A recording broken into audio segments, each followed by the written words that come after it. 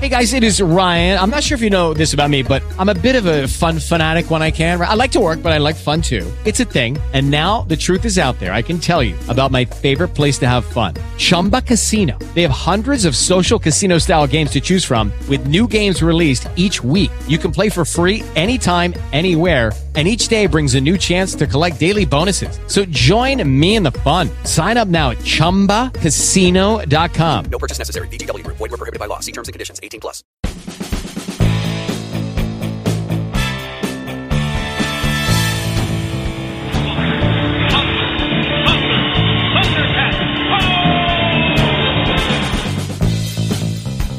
By the power of Grayskull. Don't say that! Never say that! Goonies never say die!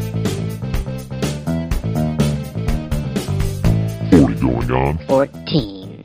Hello, everybody, and welcome to episode 270 of 40 Going on 14. I am Mike. I am Patrick. I'm Joel. And I'm Josh, and this week we're talking about Watership Down, the best way to scar your children until the Skeksis drain a podling in 1982. Oh, so true on both counts. Yeah. Believe it or not, that was the marketing campaign.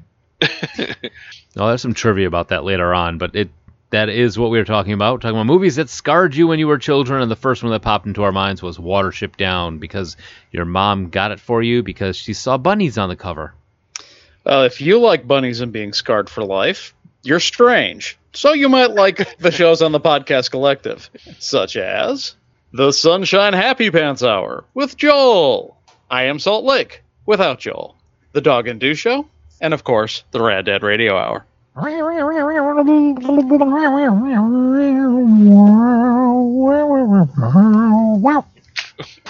the fuck? It's turning into like Curly. To reverse Curly again. All right, yeah, so if you're looking for our older stuff, iTunes, Blu-ray... You know, I was listening to an old episode, like episode 10 whatever, you know, and I was looking for something. I was showing my sister, you know, some of the stingers, but I played through a couple of them just a little bit, and like when we went through the list and it just went to Rad Dad Radio Hour, nothing was said, and I was like, well, that's weird. That's fantastic. Yeah, older stuff. Where was I? iTunes, Blu-ray, Stitcher, TalkShoe, Podverse FM, NoonFM.com, and Podchaser. Listen to our stuff there and leave us some ratings and reviews. We will go there, read them, and cry. iHeartRadio. iHeartRadio, too. Yeah, that's where we're also. And, yeah, so if you also want to call us, it's 708-NOW-RAP, 708-669-9727. He says, suddenly realizing he never asked Josh if we had voicemails. Josh may be checking to see if we have voicemails as we speak. Well, in the meantime, as a stall, No, we're good. We're good. how about just a quick shout out to David for, you know, giving us shout outs for missing us and everything. So, Aw. Yeah, good on you, David. Thanks, David. You get a shout out. for missing us. Now, where's our balloon likenesses? We got to send him the pictures first. Oh. He said he already has pictures of us. Oh, well, then where's our balloon likenesses? He just keeps doing giant pictures of your ass. That's accurate. Giant balloon asses. Yeah, it's just two balloons. And they're red. And there's poop. What? I don't know. Your poop. Poop comes from a butt, so I don't know. We established that 3 shows ago. That is high. You're almost a journalist there, Patrick. Or was that 4 shows ago? That was Oh, 4 geez. shows. That was four Three shows ago. 3 shows ago. 267 was our comeback. Niner. Is there a niner in there? Talking on a walkie-talkie? Oh my God. All right, Josh, hey, guess what? I think it's about that time. It is so about that time. This week in music, movies, and TV. And sports. Getting worse. It's a Doppler effect there. All right, so November 1st, 1978, the release of the first Watership Down. There you go. I'm hoping that's what that was. You put that date in there, so I was like, I guess that's what it is. Yeah, that's what it is. Okay. All right. Otherwise, you just randomly picked a date out of the sky. Yeah. That was the date that Watership Down was still around. So music, the number 1 song in the land was Hot Child in the City by Nick Gilder. And after 1 week, it was knocked off by the acronym of the week, YNM. I'm pretty sure that stands for Yanni Needs Men. Anne Murray was so ahead of her time. She's singing that out. Everyone else was going, "Who the hell's Yanni?" Well, that was like he was discovered by her. She was like his for the Monkees. You know how Neil Diamond was their writer inspiration. She was Yanni's writer inspiration. You didn't know that? No. Anne Murray and Yanni. They were together. They were called Yan Murray. Yanni Murray. So dumb. There you go, folks. There it is. Joel will no longer be funny for the rest of the show. Yan Murray. You've used your funny chip. Thank you for the saw save. it coming like a slow-moving train. Thank you for the save, Joel. I ran out of steam there at the end. That's fantastic. But you were close. That was "You Needed Me" by Anne Murray. Real close. So I love the fact that whenever it comes on the radio, "Hot Child in the City," if you tell somebody that doesn't know that that's a man singing, it always blows their mind. Well, that's one of my. Sorry. No, I was gonna say it's the same with you make me feel like dancing, guy. Right? Yeah. Anything with Barry Gibb. Yeah. Come dance the night away. Yeah. Nick Gilder. It just always blows people's mind. Yeah, like, hey, you like that song, huh? Yeah. That's a dude. No. Yeah. Yeah, I think Frankie Valli has that same effect. Oh my God, Frankie Valli's voice. How do you have the balls big enough to sing a song? Walk like a man, talk like a man when you sing like that. Right. When you Where sound do you like get the balls big enough? part of the Vienna Boys Choir. Walk like a man, talk like a man. Talk like Eddie Murphy. Yeti Murphy. Dude, I would watch that. Eddie Murphy. I don't know where that came from. He's just Oh been wait, added, I think I do know where that came from. Actually, he's just been added to the repertoire. He's hanging out with background Phil. and Mr. No Nose. Oh. Oh, you know who I thought about the other day out of the blue? I wasn't even thinking about the podcast. Knuckleface Jones. Oh my God. Don't forget about me, Pat. Knuckleface Jones is my best friend.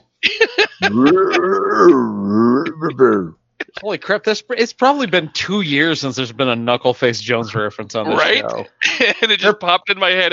I called my niece that. It's just out of the blue. I was like, out of my way, Knuckleface Jones. I was like, what? Where'd that come from? Yeah, there are Ultimate- people who could have been listening to the show for literal years and never having heard of Knuckleface Jones. That's awesome. Yeah, when I called her that, we both looked at me like, what? Is that a thing people say? It is now. We've only gotten one bullet point into the twee. Yeah. So, born Justin Eldrin Bell on October 28th, Justin Guarini is an American singer who was runner-up on the first season of American Idol, sadly.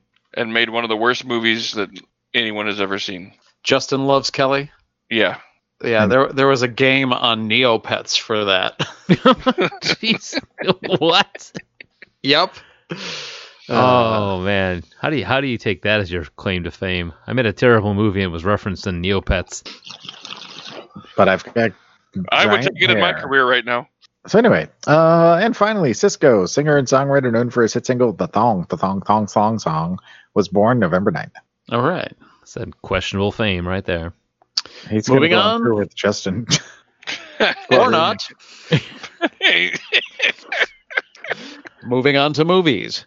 Halloween was released on October 27th, which was the number one movie in the land until it was knocked off by Comes a Horseman.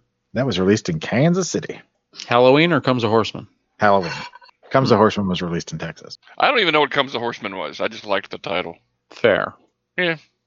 All right, born on November 1st, Mary Kate Shellhart, who played Ellen in What's Eating Gilbert Grape, was also an actress appearing in Ron Howard's Apollo 13. Really, That is how much looking for some stuff there, aren't you? Digging? there was a dearth of information for movies this week. That was one of the first things I read when I was doing research, and I was like, yeah, you're not gonna make it.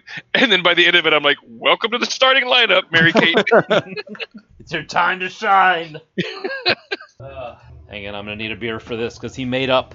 Yeah, I made up for movies and TV, definitely. Yes, so I've got 8 bullet points here. Top shows in the land are Laverne and Shirley, Three's Company, and Happy Days, which sounds like a great way to spend an afternoon after watching Price is Right. Yes, and rest in peace, Penny Marshall. Oh. Yeah. But yeah, that's a great lineup right there. You know, those are kind of the shows that, like, no matter which one is on, toss Mork and Mindy in there, and you've got the 4-pack of fun right there. That's what I call my stomach. That creates more. Laverne and Shirley is what I mean. It's because he's always got 4 puddings under his shirt. Is that what you're calling them nowadays? A little pudding. 4 packs of pudding. Hey man, it's got just like a pudding cup. What? October 28th. Meaning you could peel the top off. I don't know. I don't know. You can lick the lid. I don't. It's got a film over it. It's just getting weirder. All right. Speaking of keeping it weirder, October 28th was the premiere of Kiss Meets the Phantom of the Park. I've seen this multiple times. A TV film that marked Kiss's acting debut. And afterwards they were like, this is a bad idea. Let's just stick to cartoons. Go play with Scooby-Doo. Also, Gwendolyn Christie, actress known for playing Brienne on Game of Thrones. Did I say that right? Mm-hmm. Mm-hmm. Okay. Was born in Worthing, England on October 28th. No, it's pronounced a game. Pronounced luxury yacht. Did it have anything to do with Kiss Meets the Phantom of the Park? You may never know. Buy the book. Zachary Andrew Knighton, born October 25th, is an American actor most known for starring on Happy Endings.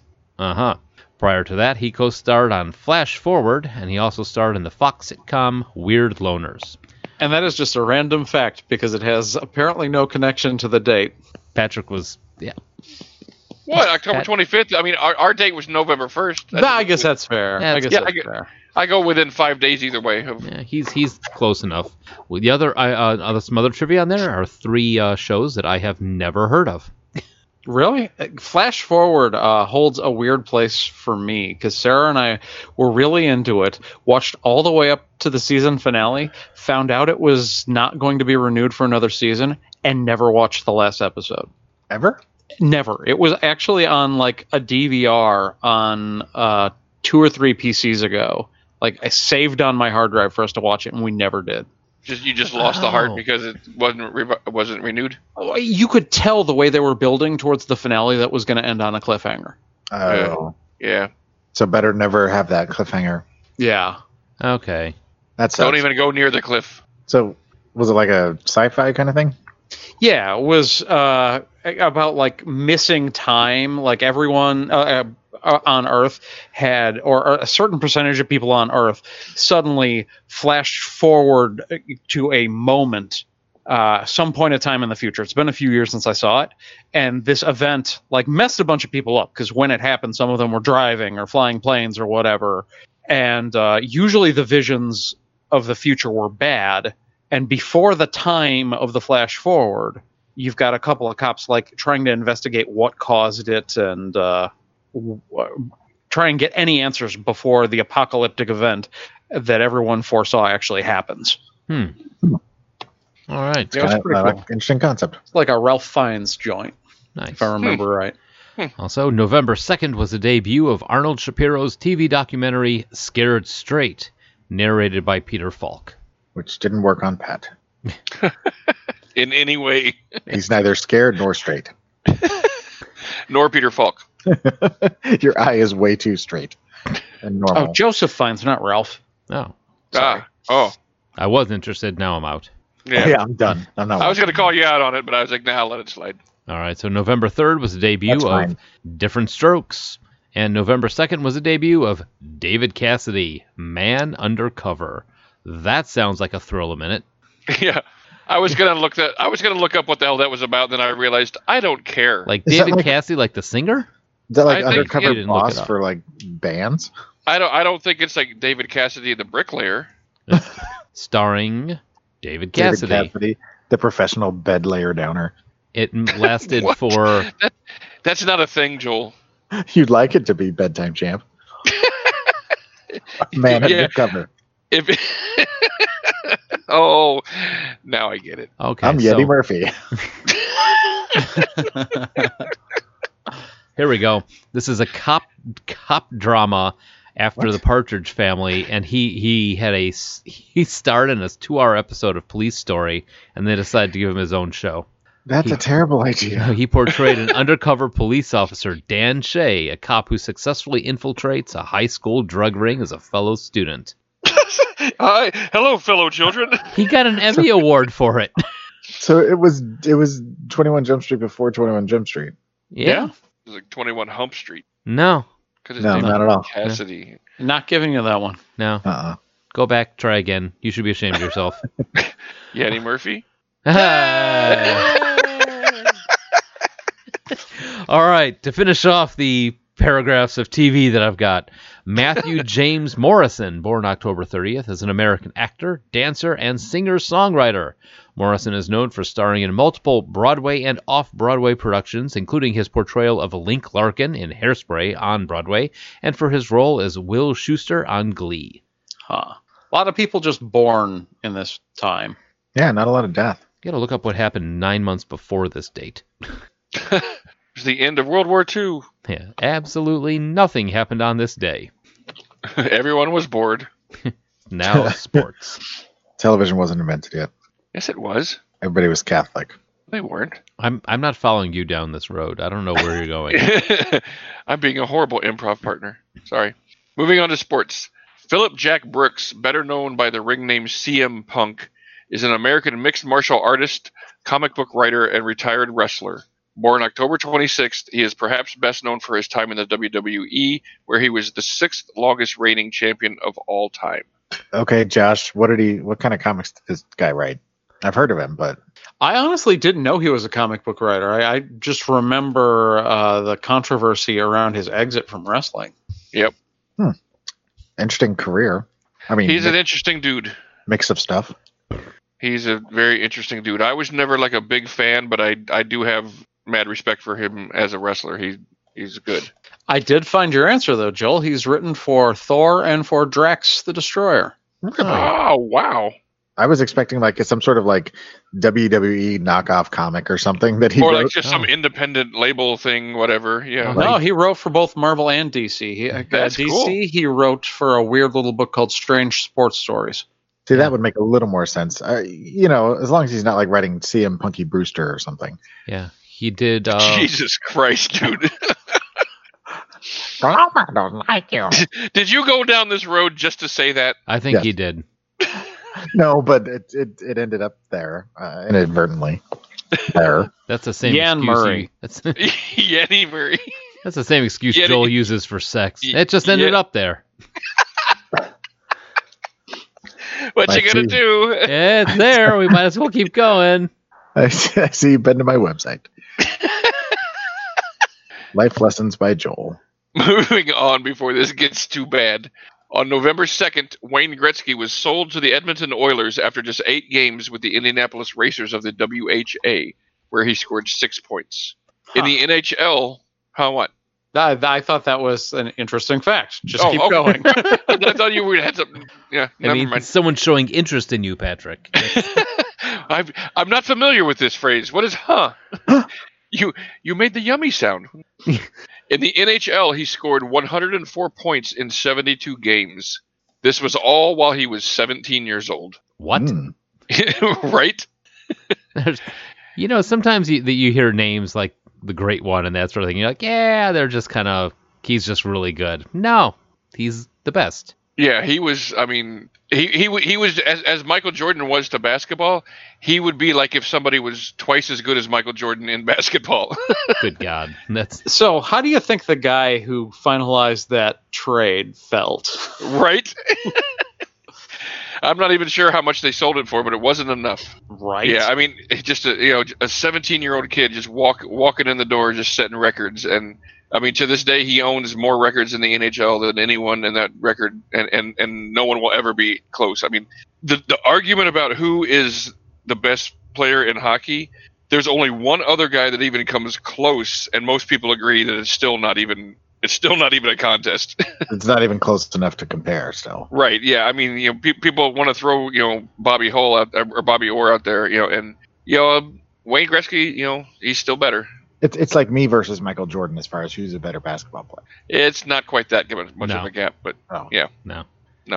Moving on. Pretty good. George Jackie Grant, West Indian cricketer who was the West Indian captain from 1930 to 1935, died at 71 on October 26th. He was the first player in the history of Test cricket to score 2 unbeaten 50s in the same Test match. Shut your mouth. I'm just talking about Grant. There was just such a narrow chance that you were going to make it, and you did, and you made me so proud. What does that mean? Unbeaten 50s. Yeah, that's actually a new cricket term for us. That's why I After had all to these include years. it. Yeah. I don't really know what it means. I can kind of venture a guess, but I don't. I mean, obviously, it's as a batsman you scored 50 points, but I don't know what the unbeaten necessarily implies. Now, I typed it into Google, and it tells me that George It Jackie tells you no Grant, one can eat 50 eggs. Yeah, yeah, there's a lot of people that did it, but he was the first. The last 2 unbeaten 50s happened in the game on 30th of October 2016, and the test number 2229, West Indies versus Pakistan by KC Braithwaite. All right, I'm going down a hole. Hey, you know what we watched this week? A rabbit hole? A rabbit hole. Take us out, Rabbit Joel.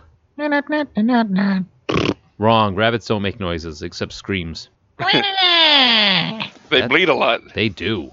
So They have British accents, apparently. well, I mean, they were in Britain. Why wouldn't British rabbits have British accents? When they talked. I don't see your point. Do I have a point? Anyway, we Let's move watched on. Watership Please. Down. Then 1978. But before we get started, I'm going to say I have never even heard of or seen this movie. What? When you guys said we're going to watch Watership Down, I'm just like, okay, whatever. I thought it was like a war movie or something that I was going to be going into. And you weren't And then wrong. when I saw it was animated bunnies, I was much, much less enthused. You've never even heard of it? No. Yeah, see, this was my first time seeing it, but I knew about it. I even knew the big quote: "The if they catch you, Prince of 1,000 enemies, they will kill you. But first, they must catch you." I'd seen that on Reddit a half dozen times already. Mm-hmm. No one can eat 50 carrots. Jesus. This is not the first time I've seen this. I saw this in school. Really? That's a bold choice. I know. Right? It was an English all class. I gotta say is I was watching this movie like, what the fuck? I'm imagining that at the Teskey household, Matthew's finishing up, RoboCop, and your mom's like, "I'm so sorry. Let me put in a cartoon for you." Puts in Watership Down. Blah, bunny blood. So this one, a group of rabbits flee their doomed warren and face many dangers to find and protect their new home. That's a summary of it. So it's more than that. They go to the cult bunny warren, and then they go to the apparently Nazi or socialist or whatever it was, communist bunny warren, where they claw a mark into you and all that, and just it's really messed up. They go to the Elizabeth Warren. Yeah, They Elizabeth. go to the Estella War, or the wait. No, They stop. go to the Warren Beatty, get married a couple times. There we go. Now this is directed by Martin Rosen. They go to the Warren Commission.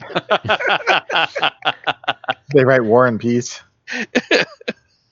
So Thank you, this Joel. is- I was in danger there.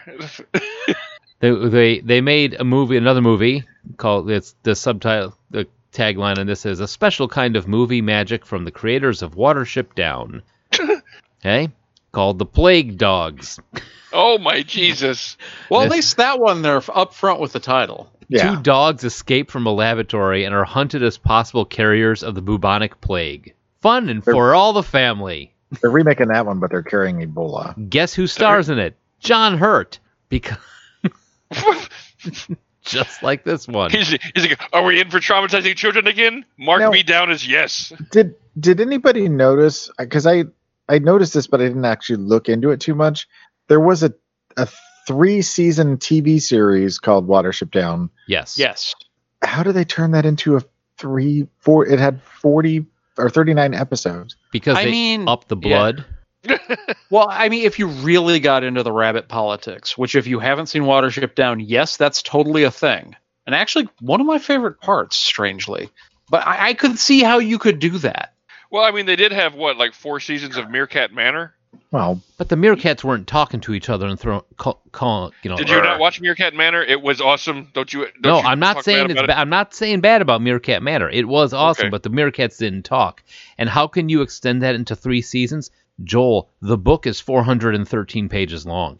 well, but I thought that the now portion of this encapsulated what I figured the book was like. But 40 episodes seems like a little excessive. Joel. I will address that specific complaint when we get to the second half. Okay, Yeah, I'm let's just talk saying about this this. again. This guy wrote 400 pages on rabbit politics. I'm telling you, it's compelling stuff. Fake news. Fake news.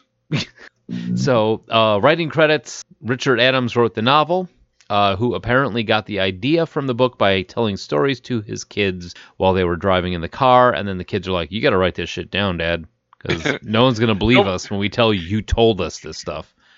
No one's going to believe you named a guy Hazel. John Hurt Hazel. No one's going to believe all the blood. John Yeah. Hurt Hazel? What did he do to her? Yeah, well, he... What? John Hurt Hazel.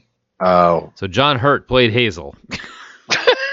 I thought it was kind of cool. The big badasses were like Hazel, Bigwig, and Holly. Yep. But you know what? It made sense for... It made sense for rabbit names. Yeah, they're bunny names. Yeah. Absolutely. Yeah. Why wouldn't you call him Bluebell? Because that's all. I mean, he's a bunny. He lives in a field. There's bluebells right there. it's made of ice cream. Right. Richard Breers did the voice of Fiver, who, if you did not look that up, played Smee from Peter Pan, the one that we watched back when we did the Peter Pan show. Oh, awesome. I saw his best known for on IMDb because I thought I recognized him, but it wasn't anything I'd seen. It was all just like British TV shows and then Much Ado About Nothing. That was the only thing I'd seen that I noticed. Mm-hmm. Yeah, he's done enough. I mean, it's another one of those cases where England has like 60 actors, but 3,000 costumes. So they just keep dressing the same people up. So it's people that you've probably seen in British TV shows and stuff, like Michael Graham Cox, who played the voice of Bigwig and also did the voice of Boromir in the animated version of Lord of the Rings. We're going to Awesome. do that at some point, by the way. We should add that to the list. What's that? We should add the Hobbit or Lord of the Rings to the list at some point, by the way. We should. Yeah, I don't know why we haven't done that yet. Anyway, sorry. John Bennett as Captain Holly. Again, known for Watership Down as Captain Holly, and in Fifth Element, he played one of the priests. Oh. Yeah. Also, Ralph Richardson as the Chief Rabbit. If you do not know who this is. Dr. Zhivago, he was in Alexander. He great. I mean, by post this movie, he stopped making movies in 1985. But his last couple ones were Greystoke, The Legend of Tarzan, Lord of the Apes. Okay. So, Oh. where he played the 6th Earl of Greystoke Manor. And for our needs, he played the Supreme Being in Time Bandits and Ulrich in Dragon Slayer. Okay. Yep, that's where everybody knows. I'm with you now. Got it? Definitely can see him coming out in, at the end of Time Bandits. Mm-hmm. All right, Simon Cadell, Blackberry, did the voice of. A little bit harder, past Watership Down, he was in some stuff called Life Without George and Enemy at the Door. This is pretty much the highlight of his career. Terrence Rigby as Silver, and I forgot which rabbit Silver was. But if you watch the TV show Elizabeth, he plays Bishop Gardner. The movie Elizabeth. And he's also in Get Carter, which features Sexy Michael Caine. And he also played General Bukharin in Tomorrow Never Dies. It's a pretty good resume. Yeah, he's got some stuff going on. All right. Roy Kinnear played Pipkin. I recognized him as Veruca Salt's dad. Yep, I recognized him as Algernon from Help. I didn't recognize him. What? What? What? You didn't recognize him as Veruca Salt's dad with all the unwrapping all the candy bars and all that?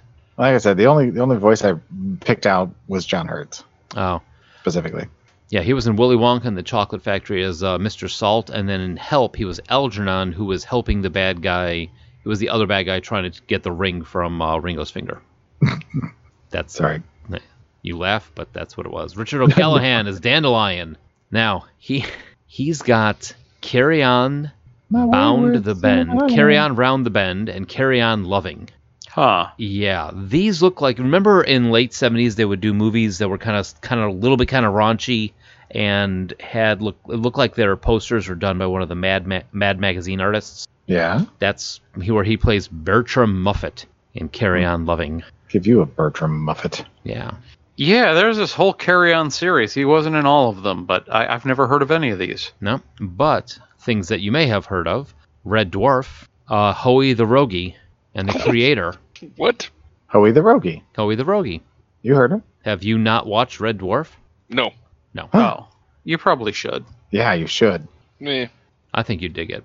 I think. I mean, probably, but it's just another one of those shows. That, It's too cool. I don't want to watch it. No, it's just it's on my list, but it's so far down my list. It's not like All right. Well, how about Denholm Elliott, Pat?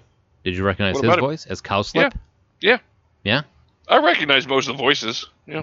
Yeah, I mean, he was the one that I picked out first. Like, I knew John Hurt was Hazel, so that's not really fair. Mhm. But Denholm Elliott, yeah, Marcus from Raiders of the Lost Ark. Yep. And also Coleman from Trading Places. Or Noises Off. Oh yeah, he was in that. That's right. Yeah. So I'm also gonna skip a couple that don't really have much, but Zero Mostel is Kahar, sounding like he had gone completely over and around the bend. Yeah, like just walking around the studio with a mic in hand, chewing up everything. Right. Yeah, Zero Mostel, I had this in the trivia, but I'll mention it now. This is actually Zero Mostel's last movie performance. Really? Yeah. Huh. Wow. So, next one up, Harry Andrews. I kept this one in here. He did General Woundwort. Josh, you may know him from the movie of Man on La Mancha, where he plays the innkeeper. Nice. Yeah.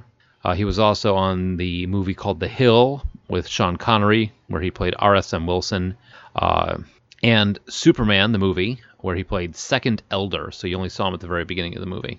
So Hannah Gordon, who played Hisenflay. Did I say that right? Hisenflay? God, these names, man. Right? Like, Yeah, Heisenflay. Hisenflay, who also played Mrs. Treves in The Elephant Man. Oh. So, yeah. So she said, hey, you know what? These weird-ass movies are doing well for me. I'm going to stick with these. Nigel Hawthorne is Captain Campen. Sorry. I actually appreciated that the different Warrens had different cultures, where you could tell it's like the main Warren that all of our characters before have like these names of plants and flowers, and then you get to the fascist Warren and their Heisenflay and Woundwort and Campion. Mm-hmm. Now, Nigel Hawthorne, who passed away in 2001, also played George III in The Madness of King George movie back then, and was also Dr. Raymond Cocteau in Demolition Man. Coco. I know. Yeah, talk about a flip in your resume right there. So, Madness of King George and Demolition Man. yeah, So that's range. Yeah, I know, right? Well, I mean, he does what he does. And then Clifton Jones, who does Blackavar, Stop it. also was in Space 1999. Am I the only person that remembers that show? I remember it, but I didn't ever watch it. What? I heard of it, but I never watched it. Good God. I mean, how can you not love a sci-fi TV show starring Martin Landau? Easily. I never saw it. I had the ship. So, anyway. But yeah, there you go. Those are everybody who I think we would have something to go along with. But some trivia. The British Board of Film Classification is still receiving complaints about this movie. 4 decades after its release, due to the board's decision to classify it as U, which is suitable for everybody. The BBFC admitted in 2012 that it had received complaints about the suitability of Watership Down at U almost every year since its classification. Not surprised. I wonder if Poltergeist gets the same flack. Well, here's the thing. I was thinking about this right about the same time Airplane came out, and it was rated PG also. Yeah, the difference in it was a different time. The rating people back then were like, yeah, PG. What were they doing? Blood, Full frontal? Yeah, PG. So, this is actually considered to be one of the most violent animated PG-rated movies ever made. Also, Considered to be? I would think it is. Just the blood alone. This was scarring. For reasons also that the film featured the song Bright Eyes, sung by Art Garfunkel. Released as a single, the song became a UK #1 hit, despite Richard Adams hating it. It was, that scene was a little strange, but in late 70s movies, you had a lot of that. Well, I was watching it with Susie, and when that song came on, she was like, this is the same thing that they had happen in The Last Unicorn. Oh, yeah. There you go. It was like right before you get into Act 3, there was this song and dance number. So it must have been a 70s thing. He's the last unicorn. Unicorn. Oh, he said song and dance number. Well, he's on fire tonight. he is. God, next week's show is going to suck. This is also the first animated movie to be presented in Dolby Surround Sound. Because that's what you want. Bleeding in surround sound. Mm-hmm. Watership Down was actually adapted into a stage play in 2016. The show was performed at Watermill Theater and only had 9 actors. It lasted from June to July of 2016. That's a long show. Yeah. It featured puppetry, physical theater, as well as live actors. It probably wasn't, constant during that time, No. Joel. Yeah. Yeah. 24/7, 2 months. I don't want to be the rabbit anymore. You will live as this bunny. All right, alongside The Plague Dogs from 1983 and The Secret of Nim and The Last Unicorn, this is easily considered one of the darkest and most violent animated films of the late 20th century, despite being rated PG. In the cases of this film and The Plague Dogs, and the G in the cases of The Secret of Nim and The Last Unicorn, all 4 of these films were released before PG-13 existed. Neat. Yeah. Now, here's some trivia for you, Josh. You ready? Yeah, I had seen this one, but I'm looking forward to hearing it. Watership Down inspired the creation of Bunnies and Burrows, a role-playing game in which the main characters are talking rabbits, published in 1976 by Fantasy Games Unlimited. It introduced several innovations to role-playing game design, being the first game to allow players to have non-humanoid roles, as well as was the first detailed martial arts and skill systems. Fantasy Games Unlimited published a second edition of the game in 1982, and the game was modified and republished by, guess who? Steve Jackson Games as a GURPS supplement in 1992. What? Yeah, I had heard of Bunnies and Burrows and was pretty aware of its place in design. FGU made a lot of interesting games. So, Pat, would you run that game? I don't know. Yeah, maybe it's like a 2 or 3 shot game. You give it a chance. I'd have to write a whole, I don't know if I want to write for bunnies. You'd say that, but they have a more detailed mythology and political system than quite a few fantasy races. Mm-hmm. So I would have to look into it. I'm not outright saying no. You're subtly saying no. We would have to be a lot more interesting than this fucking movie. Aww. Why you gotta say that? Spoilers. So, I'm gonna go with Pat didn't like it. I will go so far as to say, as much as we've talked about the blood and the violence, I actually expected it to be even more tragic and violent than it turned out to be. Agreed. That's exactly what I was feeling. I remember it being bloodier and more shocking in my head because I remember seeing it in school. But it's one of those things like, the dog is tearing the bunnies up at the end of the movie when, you're, 4th, 5th grade watching this stuff. Yeah, but it was mostly bad bunnies. And, even the one good guy bunny who dies near the middle of the first act. The one who got... It's pretty much off screen. Yeah, the one who gets taken by the hawk or the owl. Yeah, you don't even see it. You just see the ground where it was taken. Yep, and everything happens in front of Fiverr. Yeah, right. And probably the most horrifying thing was the bunnies trapped in the warren when Captain Holly was describing how their warren was destroyed. Yeah, I was watching that going, Jesus, this is a little much for a kids movie. Yeah. Yeah, that was when my sister was in here watching it with me, just hanging out, And I told her, I was like, I'm watching this for the podcast tonight, so I can't turn it off. So what do you want? And as she's sitting there watching it, she kind of got caught up in it, like, what the hell is this? And when that scene came up, she's like, yeah, I'm out. That they were incredibly graphic for. It's a cross between wanting to drive a point home and artsy fartsy 70s cartoons. Yeah, it was a little too light in the animation for some of the darkness it was trying to deliver. What? Because it was trying to send the message, for one, of the hippie message about how man is fucking up all of nature and everything, and the other message it's trying to send was, nature is just fucking cruel and doesn't care, and yada yada blah blah blah. But it's like, so it's got these really dark, deep messages, and then the animation is just very. I didn't mean to say light. It's just the animation was very. It was well done. I liked it, and I liked the style of it. But it just seemed like it was definitely more towards the this will be appealing towards to children kind of drawings. I'm flip flopping. Leave the boy in the well. Yeah, I will say it seemed like they didn't know who their audience was supposed to be. Right. It just seemed like it was a very mixed movie. The only real complaint I had with it, because I enjoyed this quite a bit, but it seemed like they knew they only had about an hour and a half, and they had to hit all these scenes from the book. So I sometimes felt like we were being rushed from plot point to plot point, with a lot of the characters being underdeveloped and a lot of the things that I know should have happened. It's like watching the non-director's cut version of Dune.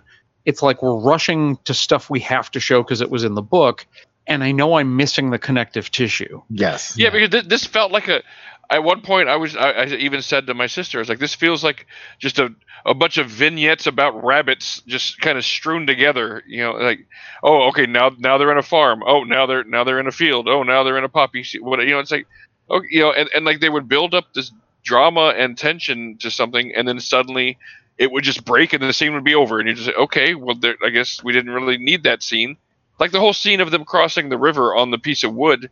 They make a big deal out of it. Why would you bother animating and spinning out of control and doing all the voice work and everything? And then suddenly, hey, we're on the other side of the river and everything's fine. And that was a good idea. Oh yeah, whatever, move on. Well, I mean, that kind of sets up what's paid off later with them taking the boat to escape. Right. It does a little bit, but I mean, it just in general, I don't know. And that is part of the missing connective tissue, because that's that whole character that figured out. I can't even remember which one he was. I think it was Blackberry. Maybe, but yeah, one of them was like this genius bunny that drew these connections that he shouldn't have been able to. And he was partially responsible for their success, but that was so barely touched on. Mm-hmm. That he did these two things because that's what happened in the book, and we should have developed his character at all. And that was the other big complaint I had about this movie was like when the one rabbit got taken by the hawk or whatever, I'm just like, whatever, bye. I mean, because there was no character development, there was no anything. I mean, it just the movie started and shit's hitting the fan. We got to get out of here. You can't leave. We got to go. And then they leave, and then there was no character development at all. I had no interest in almost any of the characters. I would say Bigwig, Hazel, and Fiverr got some, and maybe and that was it. The rest of them, nothing. The one that got taken by the bird was basically a red shirt, almost. Yeah, pretty much, almost. Yeah. But when going back to the old animated series that was 40 episodes, and the new one which was 4 episodes, it definitely felt like they were trying to cram too much into a very small amount of time. Which made the 4 minutes of Art Garfunkel singing weird to me. It's like, this is where you're going to spend your minutes, instead of connecting the individual chapters or developing some of the characters. You could have taken that Art Garfunkel song and came up with 8 good transitions between scenes instead of that. 100%. Right. Yeah. And just put the song at the end. It's the closing credits. Absolutely. Mm-hmm. I had something to say, and then Patrick got on his rant, and I just totally went away with it. So let's talk about the actual moments of violence. The first big one that I think is going to be the one that opens people's eyes is probably Bigwig being caught in the snare. Mm-hmm. That was intense. I remember that being intense when I was in school, because everybody loved Bigwig because he was the badass. There's so much blood as he's choking. Yeah, they did not hold back on the blood out of the mouths, something much coming blood. out of their noses. His anus, it was just everywhere. Okay. I think you watched a different movie. Yeah. And if it involved rabbits, And I don't recall any rabbit bloody anuses in this movie at all. I think you may have been watching the wrong thing again. Do not do a Google search Yeah. for rabbit anus. Ew. Anyway, So, yeah, that was pretty dang bloody for what it was. and we've already touched on the flashback to the destruction of their original Warren. mhm. Yeah, man, like that animation of all of them just getting suffocated and trying to get out, and just I was like, well, that's intense. Yeah, they were almost flowing together, so they were this like rabbit goop by the end. Yeah. All scared big eyes. And I'm just thinking, like, there's no way that some kid could watch this and not need some therapy afterwards. Like, More dead rabbits than gangs of New York. Or mice and men. So then more than one. Right. Okay. Yeah. Literally more than one. No, the flashback scene was trippy too, and it's again. I think it goes back to that 70s thing again. I mean, because you think about the Lord of the Rings animated movie, that was pretty freaking trippy at times also. And think in the same era of them, but what's the Ralph Bakshi one? Wizards. Oh yeah. Again, it had that same style of there being that kind of trippy, flowing together animation, and then there was a song in the middle of it too. Mm-hmm. So I guess that was a thing back then. Yeah. gotta have a song break. And you have these threats of extreme violence, and there was a little bit of bunny scratching, but I think the next really big one before you get to the dog is when they take the rabbit that I'm forgetting the name the of general? the fascist Warrens. No, there's one rabbit that had been caught trying to escape, who they'd beaten down and who ran away with the Watership Down crew. Oh, Blackavar. Blackavar. Yeah, and when Blackavar confronted the general and Woundwort just tore him to bits, Yeah. that was rough. Yeah, and just left this bloody corpse. Just, I'm like, okay. I'm gonna make a note to myself. Blackavar's bloody corpse is going to be our image for this one. So Yeah. Oh. And then you have the dog apocalypse. Yeah, he just comes in and starts tossing them around like squeak toys. Well, that's basically what they were to him. Yeah. He wanted to make them squeak because they didn't make any other sound. Bloody squeak toys. Neep, neep. I couldn't help but think of like how Lucy would have, my dog would have done that. Like, well, in another world, she would have possibly. Pat's like, I'm going to recreate Watership Down at home. I'm gonna buy a bunch of bunnies.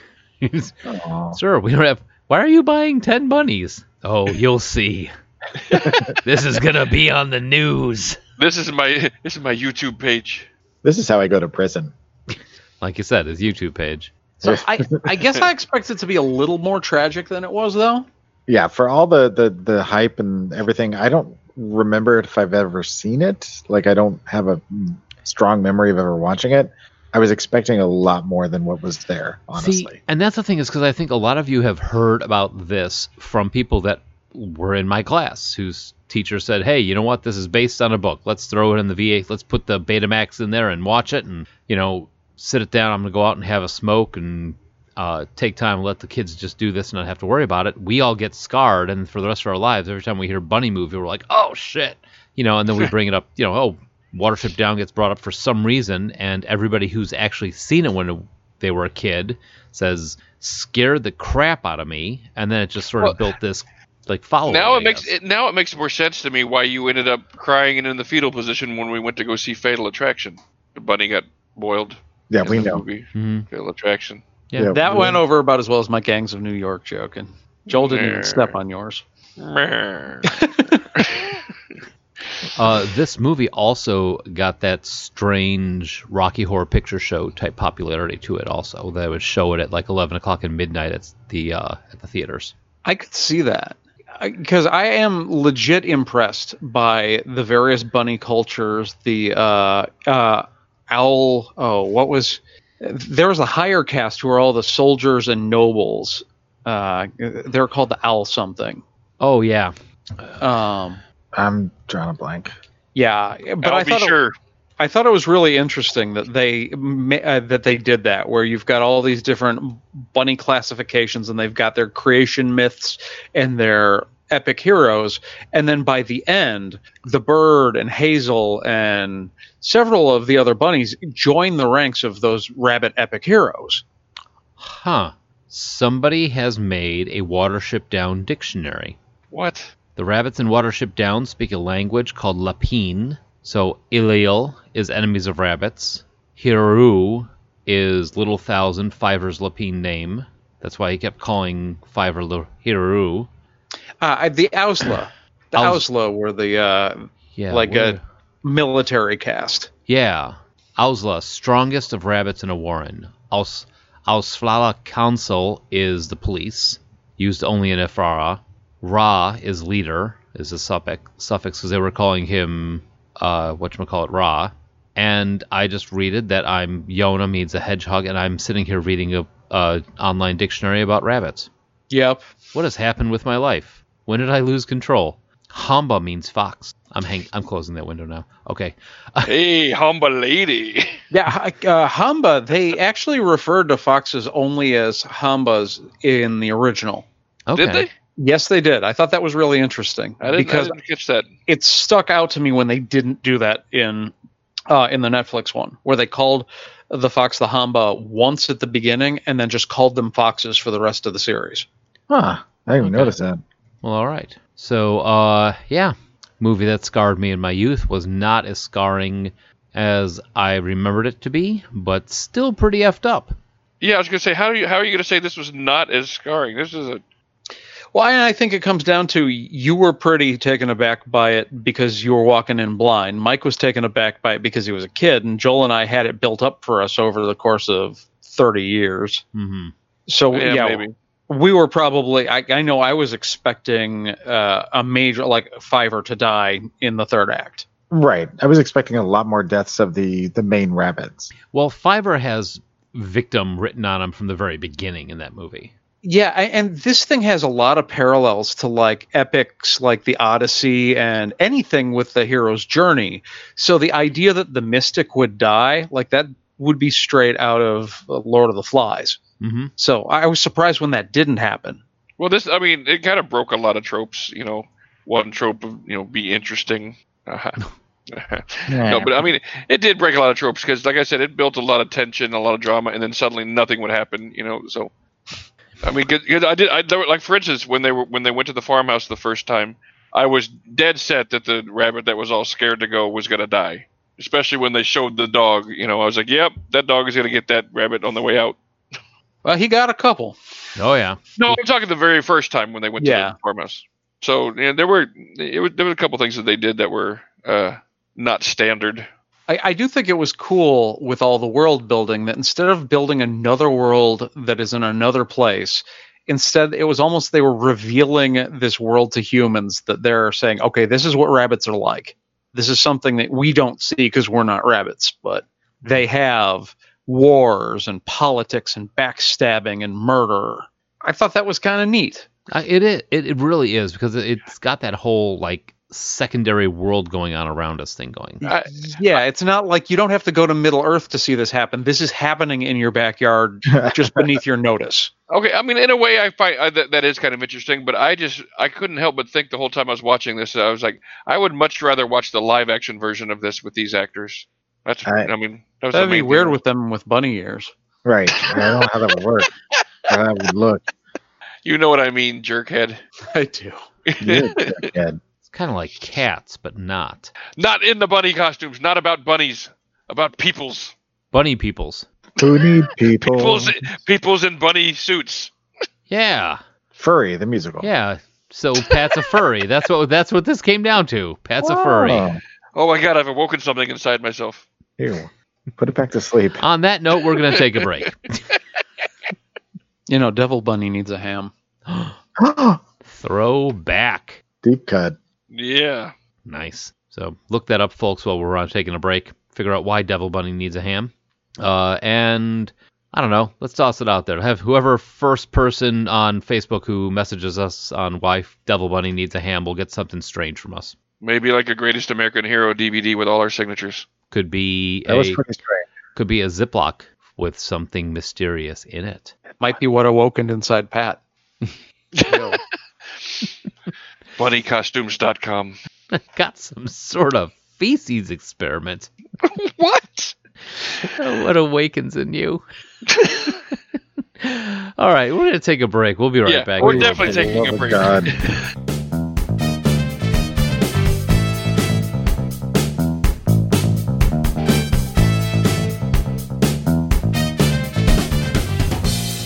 All right, we are back.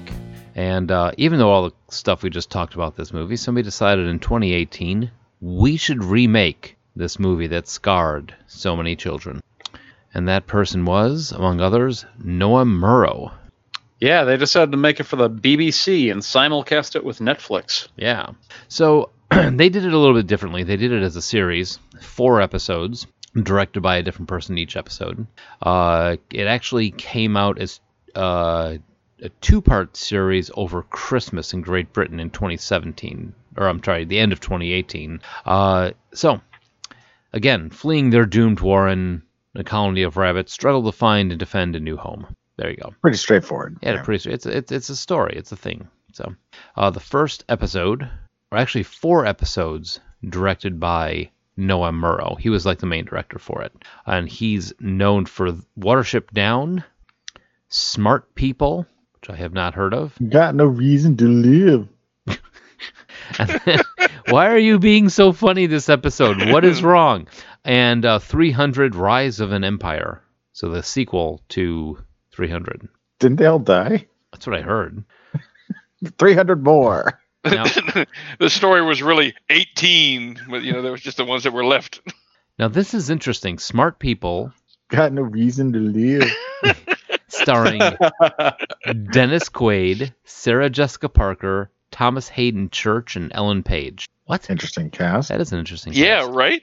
Okay, so the other directors that help him out with this are Peter Dodd, who was directed this, also part of animation in Frankenweenie, The Corpse Bride, and The Fantastic Mr. Fox, so he's used to some weirdness, and directed something called Freddy Frogface, which I'm not clicking on.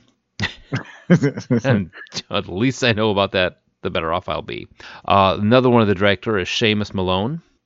He actually worked with the animation department for Chicken Run, Curse of the Were-Rabbit, Wallace and Gromit, and Flushed Away. Oh, okay. Yeah, so Wallace and Gromit is some good shit. it is. It's very sad. You heard about what happened to their animation studio, right? Burned down. Burned Art down. animation. Well, it burned down all the animation. They did everything claymation, and when it burned down, everything melted and burned up. Yep. So, Sad. yeah, it really is. That really sucks. Yeah, because that was, outside of the animation, it's also some really great sculpting and that sort of thing. So, also, Alan Short was one of the directors on this, and he's animator. Arthur Christmas, he was the animator for that, for some stuff called Predators and National Geographic's Dinosaur Hunters. So yeah, there you go. Writing credit, obviously Richard Adams, who wrote the novel, and Tom Bidwell, who wrote all 4 episodes. I'm missing something on this because I'm laying a bet. I don't understand this because it's over on the other side of the pond, but something called My Mad Fat Diary, EastEnders, Coming Up, in Holby City is what he's known for. I've heard of EastEnders, but that's it. Yeah, My Bad Fat Diary looks like a high school type drama, but that's all I know from that, just from looking at the picture. But starring Hazel is James McAvoy, young Professor X. Mm-hmm. And the Beast. Mm-hmm. And Yes. one of the shittiest movies I've ever seen, Wanted. I haven't seen Wanted, so maybe that's why you hate James McAvoy. And That's 100% why I hate James McAvoy. That movie was so bad it made me angry. You wouldn't like me when I'm angry. The only other movie that made me that angry was The Gambler with Mark Wahlberg. So maybe we should do that show because you don't want to hear that rant. Oh, yes, I do. Now we need to do that show. Totally need to do that. Let's do that with, The Gambler with Kenny Rogers. yeah, No, The Gambler is a remake of I think it was a Steve McQueen movie. really. Oh, no, James Caan. It was a James Caan movie. Yeah. Oh, put that on the list, Joel.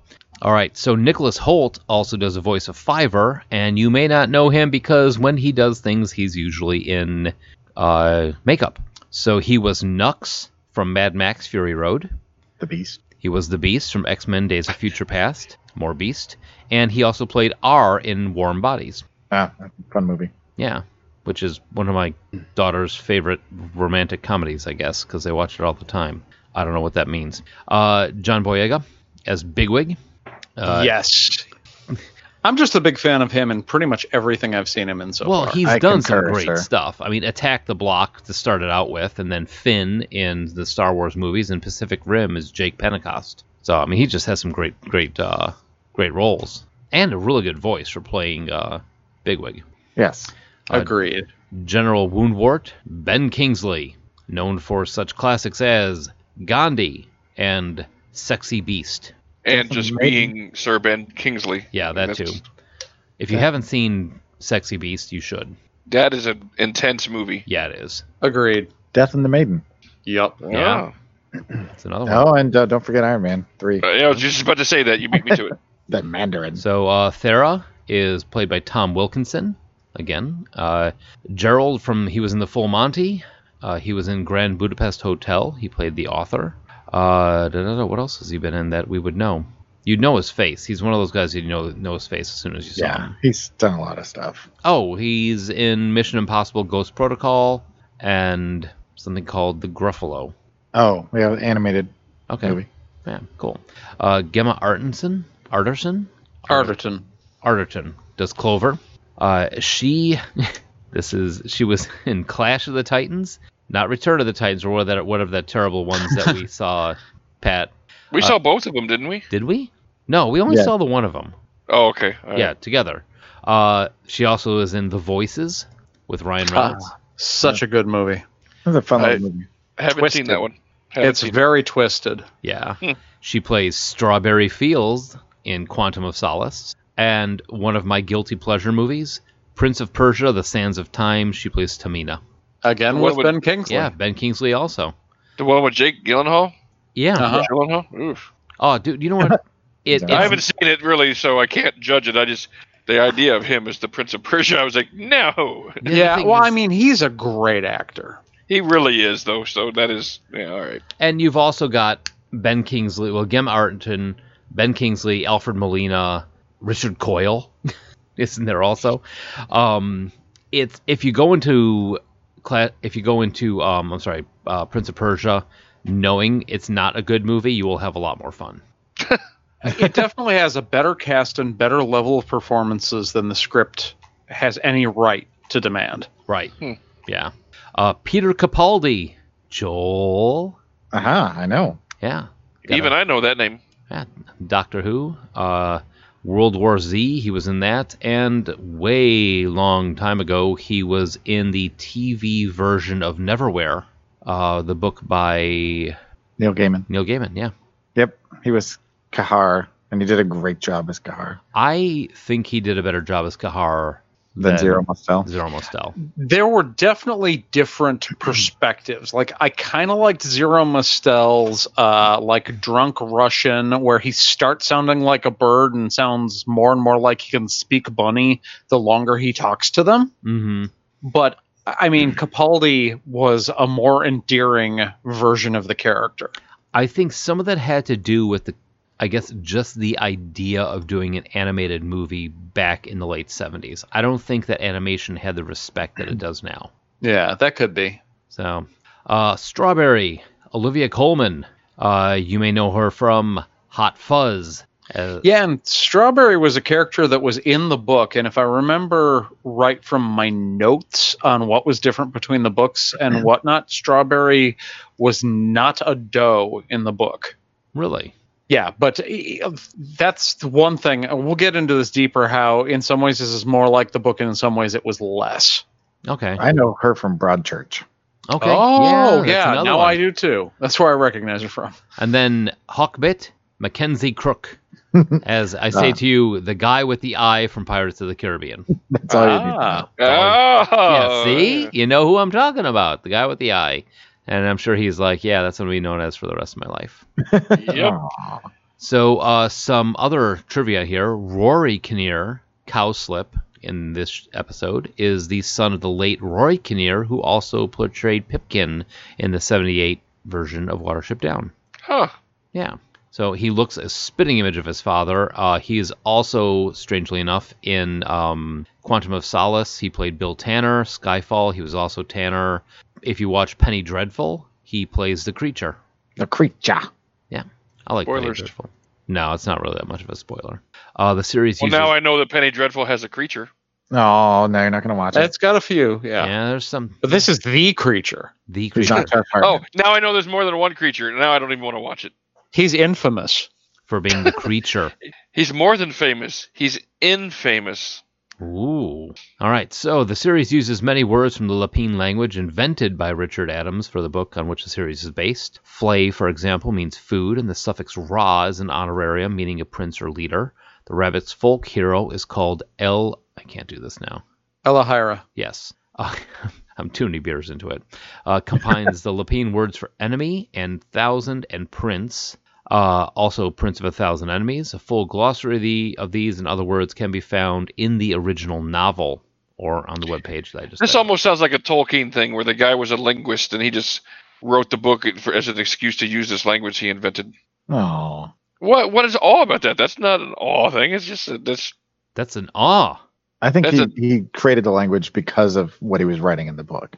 I think he wanted to give another level of these guys have their own culture and their own myths, and that's why he sprinkled this vocabulary in there. Well, I think he was telling the story to his kids, and the kids kept correcting him on what he called stuff the previous time he said it, and then finally he's like, I gotta write this shit down. That's what I do when I'm running games. So I get called. I got used to get called out way too much about shit that I forgot. So now I try to take more notes. Right. I'm going to end up with a glossary of my own world. Oh wait, I already did. Yeah. Yeah. All right. So also in this, real quick. Yeah. Have any of us read the book? no. No, I kind of want to now that I've looked at the differences between the two series and the book, because it seems like the book has more of the stuff that I really dug about this. The politics and shit. The politics and the deep dive on the rabbit culture kind of Yeah. stuff. Well, Yeah, I'm 'cause sure there's sorry, a lot of it in there with 400 pages worth. You know, I definitely bet that there's going to be some, I'm sure it's chapters of just rabbit politics for you. The whole. I mean, that's definitely what it sounded like. It sounded like there was a whole lot more going on with them getting away from the original war, and a whole lot more going on when they get. I always close the tab that's got my notes about, like, I don't want to call it the fascist Warren because I had the name. Call it the commie hole. They weren't. I don't know where communism came from. They definitely were not sharing equally among their citizens. In fact, they were about the opposite of communist. Well, I was just kind of trying to come up with a clever little. Never mind. Fascist hole then. Joel. I'm sorry, dear Führer. What? What? Pat tells a joke. No, what? No. So, last bit of trivia here. Believe it or not, Fiverr's visions were substantially toned down from the original adaptation because they said they were too scary. Can't see why they would do that. I kind of think that might have been a mistake. Or definitely was not. I think they did a lot better on the scene conversation and building the world out better in this one, but I don't think they had, I don't say shock value, but you didn't have in the original one, you knew why Fiverr wanted to leave. Yeah, they pulled back from the violence, which reduced the stakes of the whole thing. Like, Sarah didn't want to watch adorable bunnies getting slaughtered, which I understand. And I told her, this, in terms of the characters you care about, there's actually not a lot of that.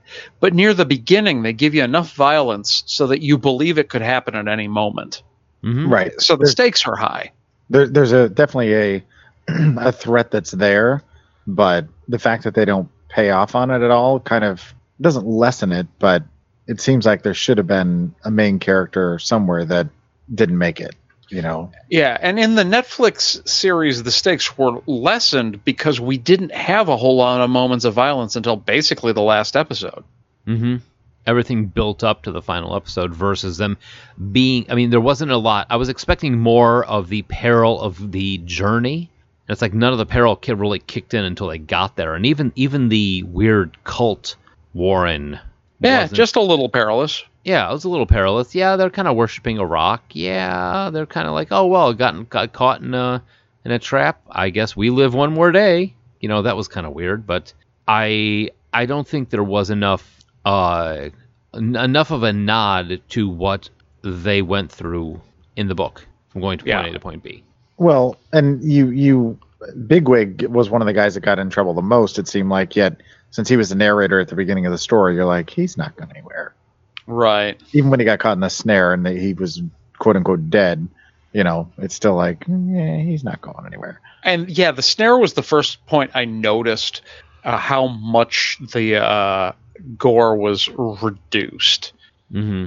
And I thought, okay, that's pretty okay, because it was pretty gnarly in the 78 version. But then when they also skipped scenes with them running away from rats and owls and hawks. I mean, the crow scene where they went into the burned out church, that was okay. Mm-hmm. But I was expecting the rat scene. Yeah, for sure. And I don't know if it was, maybe in the 70s they actually strangled a rabbit to see how it looked, and that's why it looked so good. I mean, I appreciated that a lot of the secondary and tertiary characters got a lot more development in this. You can see where they used the 4 hours.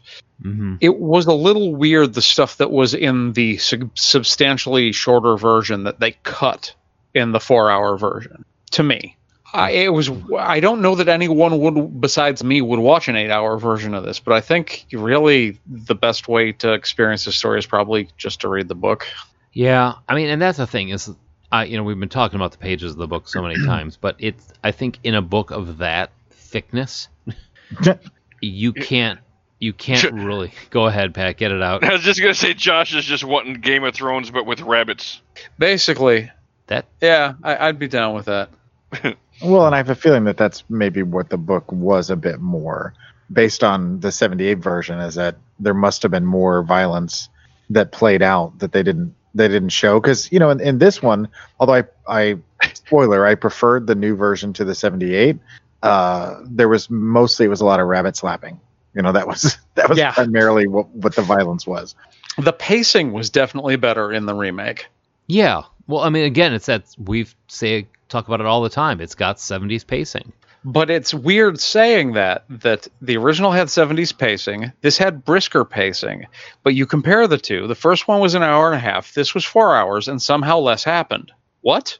I mean, I know that all that stuff got patched over by additional dialogue and character development, but it is kind of strange to see something that is more than double the length with less actual scenes. Well, but consider how much they jammed into the original. Yeah. The scenes that they did add in there were short. The rat sequence and things were just these little kind of vignettes versus this, where they go to the cult Warren, for example. That was 20 minutes a time or whatever. It was expanded quite a bit. Yeah, so I mean, they built on. They kind of chose what parts they felt were the most key elements of the story, blew them out a little bit, built the characters up more throughout the time, and kind of picked their poison. The other one, they're like, let's throw as much as we can in there to try and get it everything that we can, but we've got a truncated time.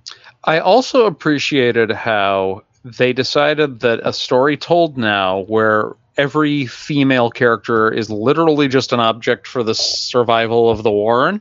They decided to change that and give some of the does some more agency, but without falling into the opposite trap of now all of a sudden all of the female rabbits are badass fighters. Like, they distinctly had their own strengths and their own roles to play in the story, so it didn't feel pandering or bolted on. Yeah, I would agree with that. But they were definitely more pronounced. There was more character development, and there was more to them in this story. So and definitely. Oh, go ahead. No. I was waiting until all the serious discussion was done. So go ahead, keep going. I was just going to say there were some moments where the Warren doesn't survive without the specific things that the does bring to the story, not just their role as they can make babies. Right, they can build, tunnels and things like that a whole lot faster. Now, that would be curious to find out whether or not how far he went into that with the book. Well, and it could be that because of the time the book was written, the does were not important. But I do think that if you want to just not get killed in the press, you try to right those sort of wrongs when you tell a story. Yeah. With regards to gender roles. And it actually looks like the books have criticism of gender roles in the books is one of the big criticisms of the book. So, well, and again, you got to take it for the time that it was written. Absolutely. No, I get that. You got to take everything in context. So, I mean, and I'm glad that if you try to right that wrong, you don't do it in a way that panders, because that's doing it wrong is somehow worse than not doing it at all. Mm-hmm. Well, and you also have to consider the creature themselves. I mean, if they're trying to write a realistic society based on, how the animals actually interact with each other and their roles, you have to kind of play along with that too, as far as how realistic are you going to make it. Sure. But I was going to say real quick, if you do it wrong, you end up with the sand snakes. Yeah. Or in our first episode, we talked about how in Conan, the love interest was a badass when it was convenient to show her. It's like, hey, she's not an object to be rescued, until the next scene she absolutely is. Mm-hmm. Where we need her to be rescued. Yep. And then he makes his snake rigid. I love that. Yeah, that would definitely be the prototype for how not to do that. Yeah. No, I mean, I will say they had some good drama in the remake.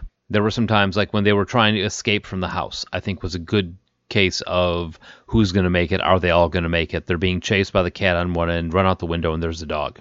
It was a good version of the escape. But yeah, again, and it was intercut with scenes very cleverly of the other rabbits trying to escape from Ephraphon. Oh, I yeah, finally opened the tab again. Yeah, I forgot about that crossover. Yeah, that actually was good to take care of.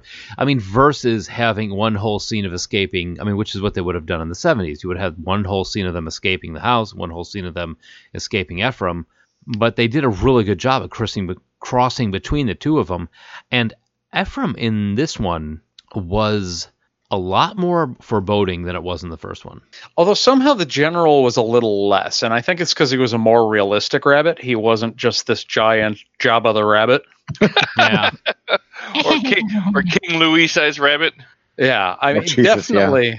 Yeah. And somehow, like, you would think that making him lean and strong would make him more menacing, but I actually thought he was a little less. Yeah.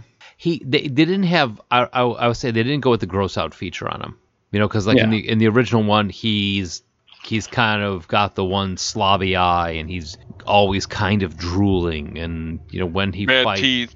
Yeah, it's got the bad teeth. Now, what they really did a good job on the creepy side of it was that thing in the basement where they was giving everybody the marks, the one rabbit with the gimpy teeth and the one big claw. I also do appreciate the flashback at the top of episode 4 where they actually get something in from the book. They give you the slight flash of the origin story of General Woundwort, how he was a hutch rabbit and he was scared. He didn't warn his companions of the oncoming fox, which took his eye in the escape. Mm. And like from that moment of trauma, that's the reason why he's this brutal dictator. Yeah. It's because, he was a scared running rabbit and decided he was never going to be frightened again. Which ultimately was his downfall. Yeah. Which I thought was a nice kind of way to wrap up his storyline. And they kind of downplayed the ending with the dog. Because in the first one, there's a lot of blood happening in his mouth and he's, vicious and it's kind of brutal. And here it's kind of almost poetic in a way. Even the way that they shot it.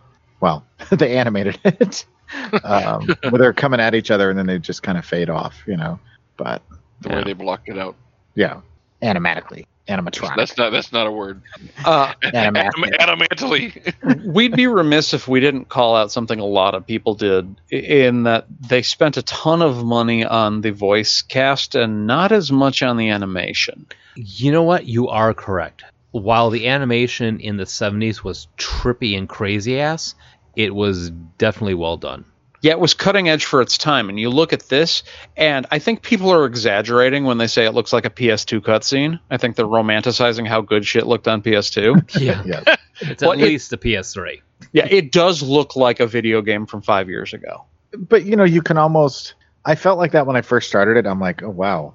Was this Okay. possibly stuck in development hell or something? Like the animation was done a long time ago? I just think that animation on the quality we expect out of like Pixar is freaking expensive. More money than the BBC could scrounge together. Well, and with 4 hours of series, they've got to stretch their dollar.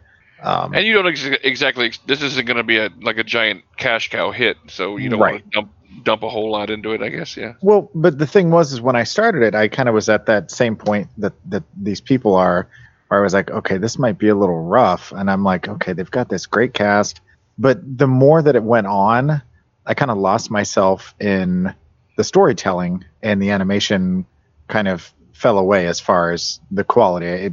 The storyline was more important. It took me more into it, and the animation didn't take me back out of it again. I could come down on your side of the debate, maybe a little less forgiving than you, but considering how big a topic it was online when the trailer for this dropped, I figure we'd be remiss in not bringing it up at all. Mm-hmm. And I think the biggest place you really saw that was the dog. I mean, he looked, like a 10 years ago, 10 years ago animated creature versus 2018. Well, But- I wonder if they made this at BBC before they got that sweet Netflix deal. Did it just turn out that they only had the BBC quality of things? Yeah, it might have just been something that they had on file and Netflix just bought.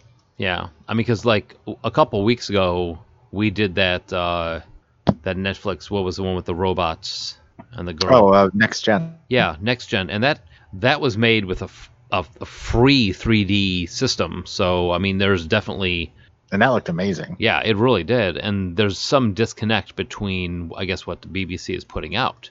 I'm guessing that Netflix optioned it. I think you're right on the money with that.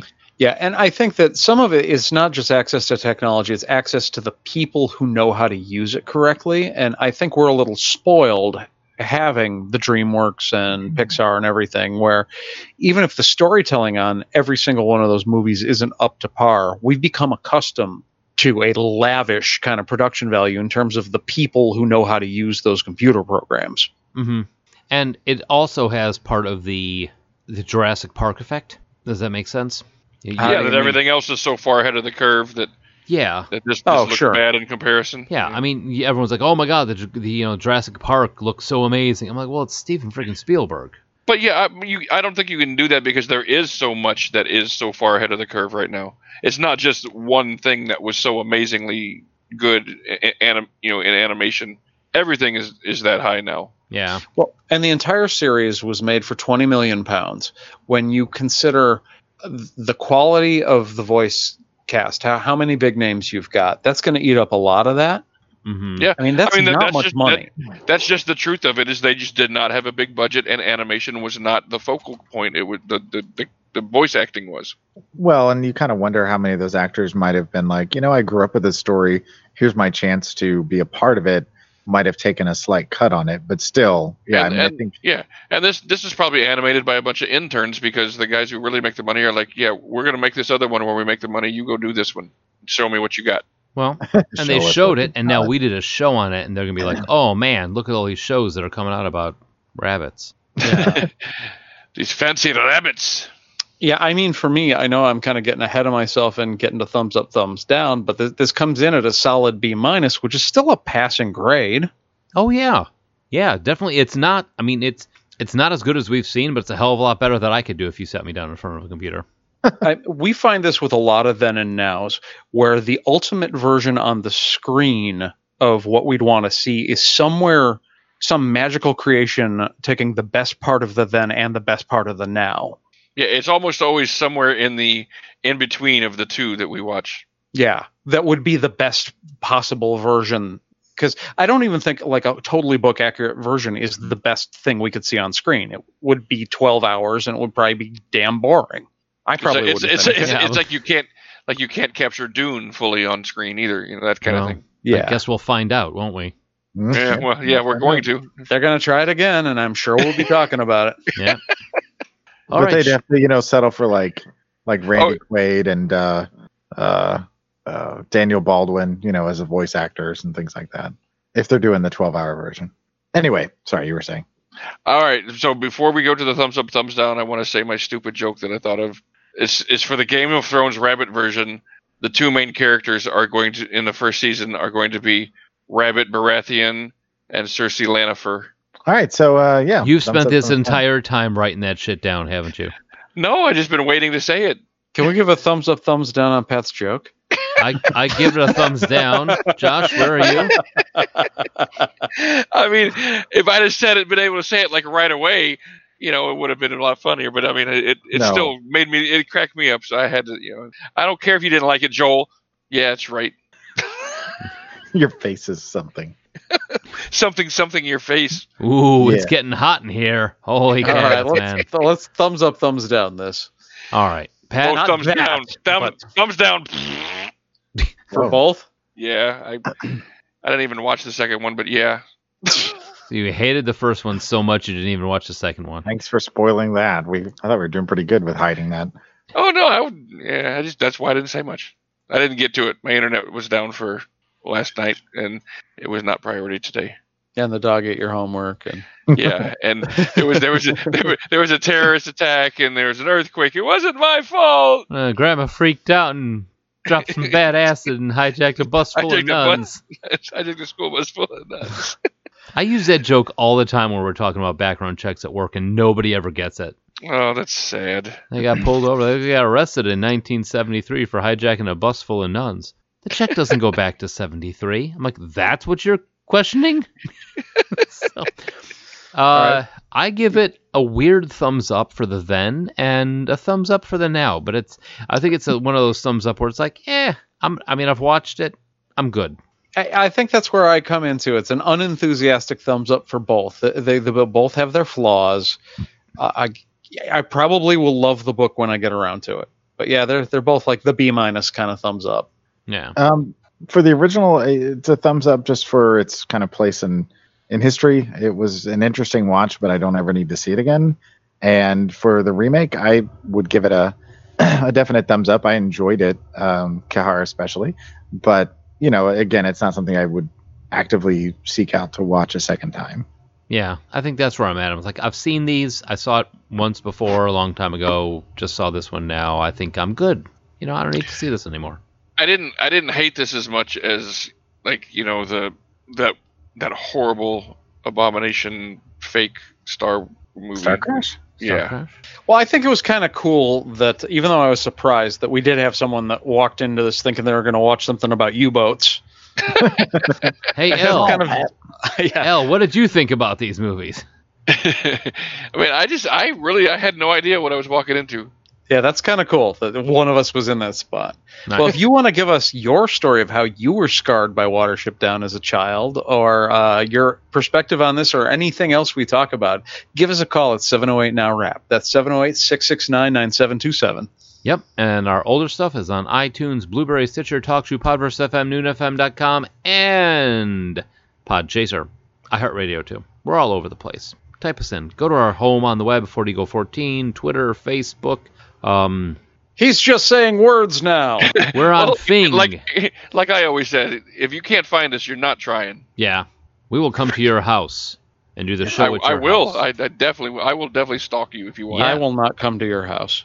Just let me know. I'll stalk. I got nothing else to do. Hey, Joel, Yeah. what are we doing next week? Oh, yeah. Okay, I was going to say, you're going to forget that. Next week, we are going to be Boondock Sainting it.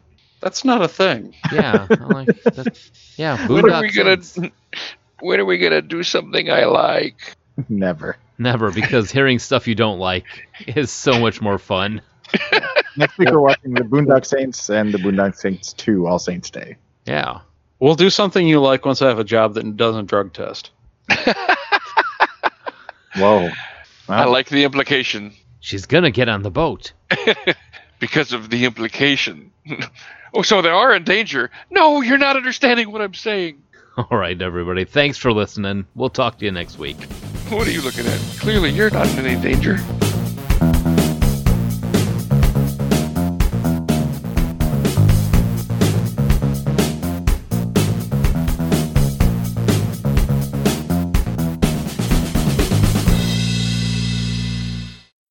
Well, what if I win the lottery? Like I'm going to just buy a yacht and just live on a yacht. That's what I'm going to do. And sail the world, and everybody's and I will pay for everybody to come. Day the one. weather will never get you on a fucking boat. Wait.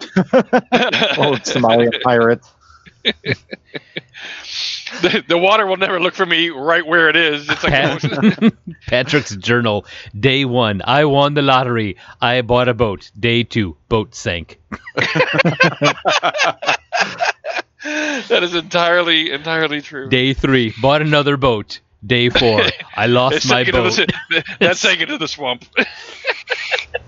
Lucky Land Casino, asking people, what's the weirdest place you've gotten lucky? Lucky? In line at the deli, I guess? Aha, in my dentist's office. More than once, actually. Do I have to say? Yes, you do. In the car before my kids' PTA meeting. Really? Yes. Excuse me, what's the weirdest place you've gotten lucky? I never win and tell. Well, there you have it. You can get lucky anywhere, playing at LuckyLandSlots.com. Play for free right now. Are you feeling lucky? No purchase necessary. Void where prohibited by law. 18+. Terms and conditions apply. See website for details.